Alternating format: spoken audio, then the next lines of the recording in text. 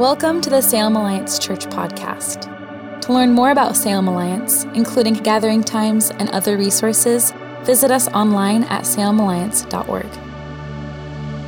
Today's talk is given by Rob Basham. Good morning, church. Good morning to those of you joining us on live stream. We're glad that you are with us as well, as many people are traveling on this 4th of July weekend. My name is Rob. I'm one of the pastors here at Salem Alliance, and I am glad that you are here today. A lot of things have been going on around here at Salem Alliance, a lot of things to celebrate. One of those things is we have 2 roses here on the platform. Roses here at Salem Alliance signify new life in Christ. And this past week, a young man named Crash nailed a ribbon into the cross, as well as a patient from Salem Free Clinics. Would you celebrate that with me?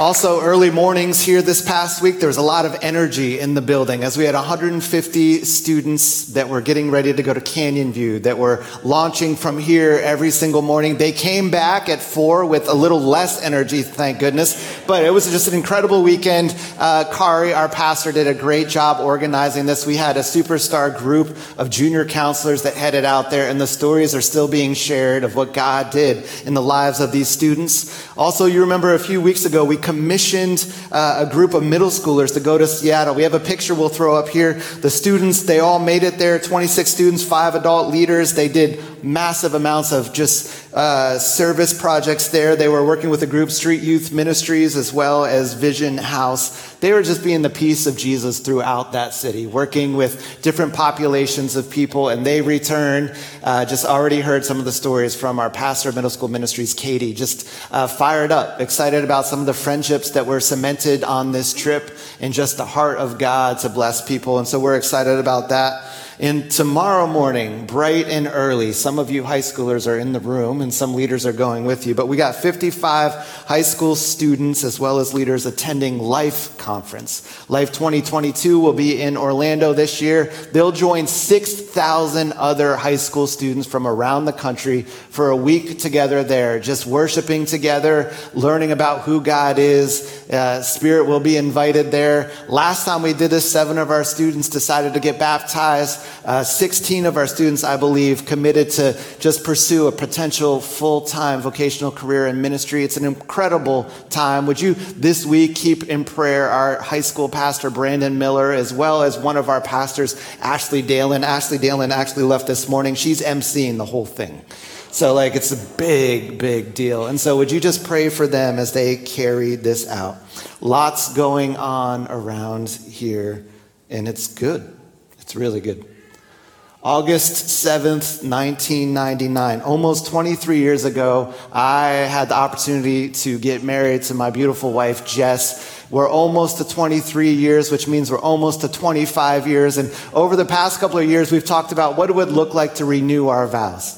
Actually, renewal of vows is kind of trending right now. I don't know if you know this. That kind of actually makes me not want to do it, but that's just a different story. But anyway, I was reading some stuff, and it's funny because I read this article, and this one just wedding facilitator said that 30% of the calls she receives at this point and 30% of her work are for couples that are renewing their vows.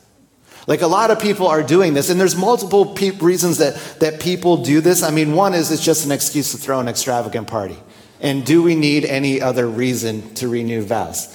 A lot of times when you get married and then later on in life, you have a different group of friends. And so there's just this beauty of being able to celebrate your love together with your current group of friends. Some people do it because they want their kids to witness it. And that's a great reason. Some people didn't have the money when they were young. That was definitely our case. We had a very, very frugal budget that we put together to get married at a young age. And so to be able to do it kind of the way you want another time around. For others, it's to celebrate a major milestone, a major anniversary. And for some, it's just truly a renewal. It's a recommitment after a rough patch, after a season of conflict or even unfaithfulness or adultery. And a lot of people do it for that reason, and it's powerful. As a pastor, a few things are more difficult to watch than a married couple walk through the attempt to salvage a marriage after infidelity. Betrayal and revelation of layers of deceit, broken trust. The grief can seem unbearable. Often the damage of the infidelity is too much, and Jesus' allowance for divorce appears unavoidable. And this is true for some of you in the room. And even this topic brings up a level of hurt and grief. And I just bless you and pray that you can even stick with us today. But there's others in the room that have experienced this, and they've walked through the messiness, and there's been repentance and grace extended and redemption and recommitment. And though there's still pain, there's still some joy that's being experienced in this. And as a pastor, seeing these relationships have experienced healing and restoration is one of the more beautiful things that I get to witness. We're in the book of Hosea, and this book is all about a broken relationship between God and his people. And it's about the attempts to renew and to restore what rebellion and unfaithfulness tore apart. This week we are in our final week of the book of Hosea. I hope you've enjoyed this 4-week series. This week we'll be looking at chapter 14, the final chapter. And what we have here, I believe, in a way, are the renewal of vows between a God taking back his unfaithful but repentant bride. And it's pretty powerful. I'll be reading from Hosea 14, verses 4 to 8. You can turn there in your Bible on your app, or I'll be putting it on the screen here, and you can just join me in that. Hosea 14, verses 4 to 8. The Lord says, "Then I will heal you of your faithlessness. My love will know no bounds, for my anger will be gone forever. I will be to Israel like a refreshing dew from heaven.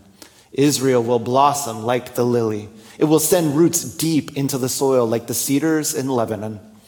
Its branches will spread out like beautiful olive trees, as fragrant as the cedars of Lebanon. My people will again live under my shade. They will flourish like grain and blossom like grapevines. They will be as fragrant as the wines of Lebanon. O Israel, stay away from idols. I am the one who answers your prayers and cares for you. I am like a tree that is always green. Your fruit comes from me." This is the word of the Lord. God, in his relentless pursuit of his people, is ready to renew vows with his unfaithful but repentant bride. He is ready to renew vows with you and me. Throughout Scripture, in both the Old Testament and the New, the church, us, the people of God, are often referred to as the bride of Christ. We see this throughout the Old Testament. We, beautiful yet blemished, the bride of Christ. We see it in Isaiah 54. "For your Creator will be your husband. The Lord of heaven's armies is his name. He is your Redeemer, the Holy One of Israel, the God of all the earth." We see it played out throughout the New Testament, the parable of the 10 virgins, or in Ephesians 5, this incredible chapter where we are given just instructions on what marriage looks like between a man and a woman. And yet it's also compared. And in that it says, this is a great mystery, but an illustration of the way Christ and the church are one. Unfortunately, throughout the entire arc of Scripture in both the Old Testament and the New, we also see another pattern that is consistent, and that is the consistency of God's people being unfaithful, rebelling, tearing apart what God had put together, putting other loves ahead of what should be our first. But the beauty of the book of Hosea is that we understand that though those sins, though that rebellion leads to a broken relationship, it did with Gomer, it did with Israel, it does with us, it's not the end of the story. And today we get to go in depth and look at these beautiful renewal vows. But before we do it, we have to remember something. There's 2 trips to the altar that have to take place. There's 2 trips. And the first trip to the altar is one where we come for repentance. Our being welcome to the altar for that second renewal of vows is contingent upon coming to the altar in repentance first. You see, as we've looked at Hosea, we've seen the power and the effects of sin, the rebellion and the broken relationship. In week 1, Brian talked us through Hosea having to be with his unfaithful wife, Gomer. And we saw just the emotion and the effects of that. In week 2, I was able to look at Israel and the way that they were seeking idols and false security from alliances with other nations. And we saw how that grieved God and broke relationship. It led to Hosea 1:9, where there was a prophetic calling of a child, and that name was a label on the people, and it meant, you are not my people, and I am not your God. There was a separation. And yet, though the covenant was broken, throughout the book of Hosea, we catch a glimpse of God trying to figure out what he is going to do. Will he end the covenant for good? And yet, we see here in chapter 14 that God does not file for divorce, but rather keeps pursuing again and again.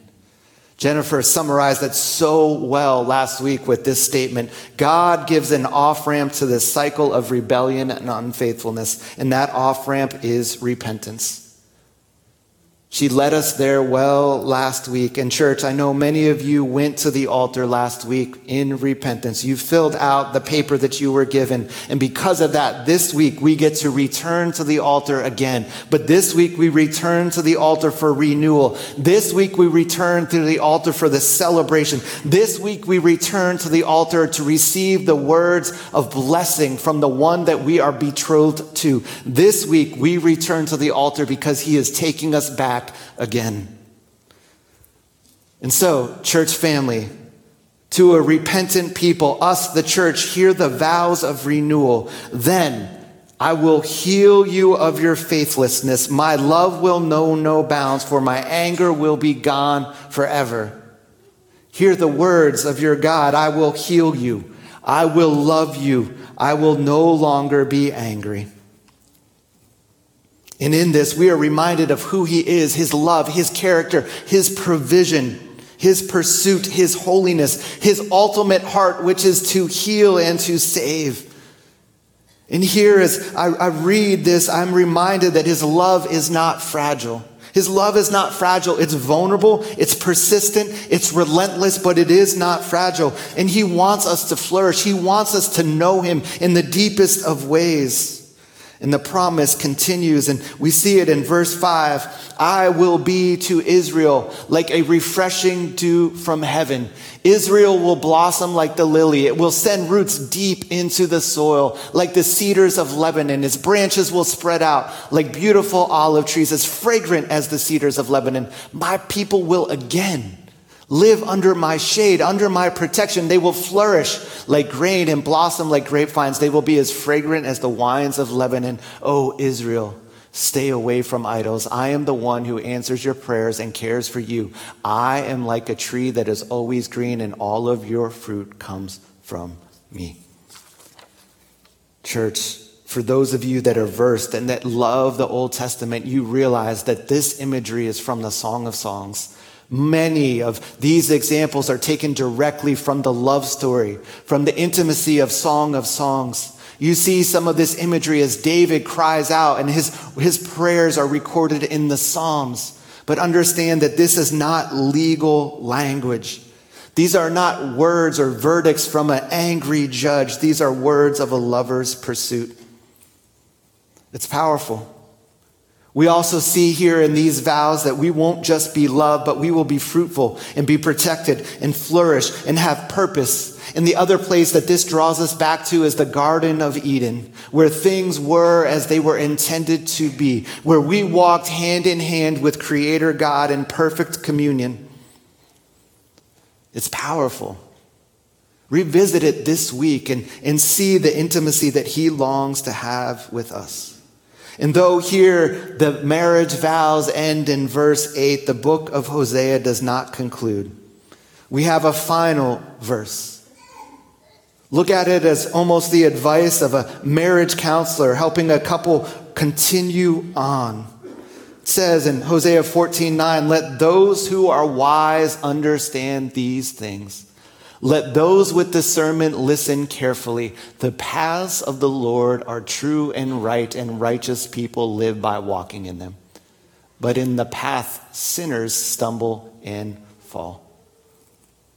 Whether these are the words of Hosea himself or an addendum of the one that compiled his poetry, his prophetic words, does not matter. There's an invitation here. There is advice to reflect on the entirety of the book. Let those who are wise understand these things. Let those with discernment listen carefully. Hosea, like all prophetic literature, is not a puzzle to be figured out. It's not a mystery to be solved. It is the revelation of God given to us to empower us, to help us learn, to understand his character, to walk in the proper way. But what is that proper way? Because if we're done with Hosea, and I still am kind of confused, the conversations that I've had with many of you throughout the week, you have said over the past couple of weeks, Hosea is an interesting book. Thank you for tackling. It's one that I haven't fully understand, or it's one that I've avoided, or it's one that's confusing, or a lot of people have actually told me, I don't like the book. I get it. I've been asking myself, why is this such a difficult book for so many, including for many years for myself? And part of the reason I think it's a difficult book is because it rests in tension. It ends, and it's more of a parable to live on a journey than a list of how to succeed. It leaves us in obscurity, and I don't like obscurity, rather than giving us step-by-step instructions on how to move forward, something tangible. It puts the choice back on us. It's an open-ended invitation. Again, we aren't corralled back. We aren't coerced back. We are loved back to the altar. It's not an enslaved return of the people of God. It's a wooing. There's a recognition of his goodness and a response to his love. So how do we respond? Who is wise and discerning to understand all of this? I don't know. Maybe you've missed it. But I think the purpose here of this book, let me break it down one last time. See, I think there's a difference between being wise and being smart. I think there's a difference between having wisdom and having intelligence. What separates the two? I believe it's intimacy. That relational knowing and experiencing, that yada that we have talked about. Wisdom is more than knowledge. Wisdom is when you have that intelligence and you add to it that emotion, that deep intimacy of knowing who he is. Don't miss this. What separates wisdom from intelligence is intimacy. Even the unrighteous know the difference between right and wrong. And so the final invitation, the words of wisdom here, once again are a calling to know God, to relationally, experientially know him intimately, to yada him. Church, in his pursuit, he wants more than our intelligence. He also wants our emotion. He wants more than our IQ. He wants our EQ as well. He wants our intelligence, but he also wants our emotional quotient. He wants our ability to understand the emotions in ourselves and others and how that affects our relationship. He wants it all. The path to restoration and renewal, it's not tidy. It's not 5 Hail Marys and 2 Lord's Prayers. It isn't punishment. It's not a penance that we have to pay. It's a path. It's a relational path of intimacy and change. And because that's what it is, because it's not as tangible, it's a struggle. For many of us, the book of Hosea is difficult because we view our relationship with God as transactional. But here's the good news. God isn't sending us bills asking us to settle our debts. He's inviting us to return. And the debt has been paid by his grace and by his blood. More than once, I have wandered into a florist to buy some flowers for my wife.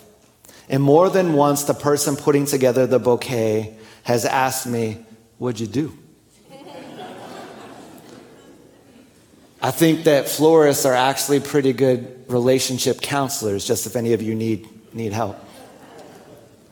And there have been times where I have to look at the florist and say, well, actually, yeah. And I'm buying these flowers in hopes that them added to my words, "I'm sorry," will somehow carry a level of more weight. There's also times where I get to buy flowers and they ask me that question. I say, no, I'm buying them just because. It's not a birthday, an anniversary, or a holiday of any kind. I'm buying them just because.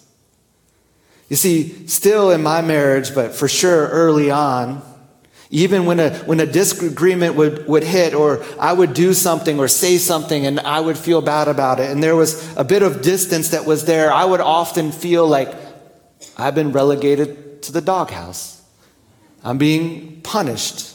And truly, this was not true. This was not something that was happening, but I would be in that place of there's some distance between us, and immediately my goal is to get out of the doghouse. My goal is to figure out A, B, and C, the transactional things that I need to do to get back to where we were.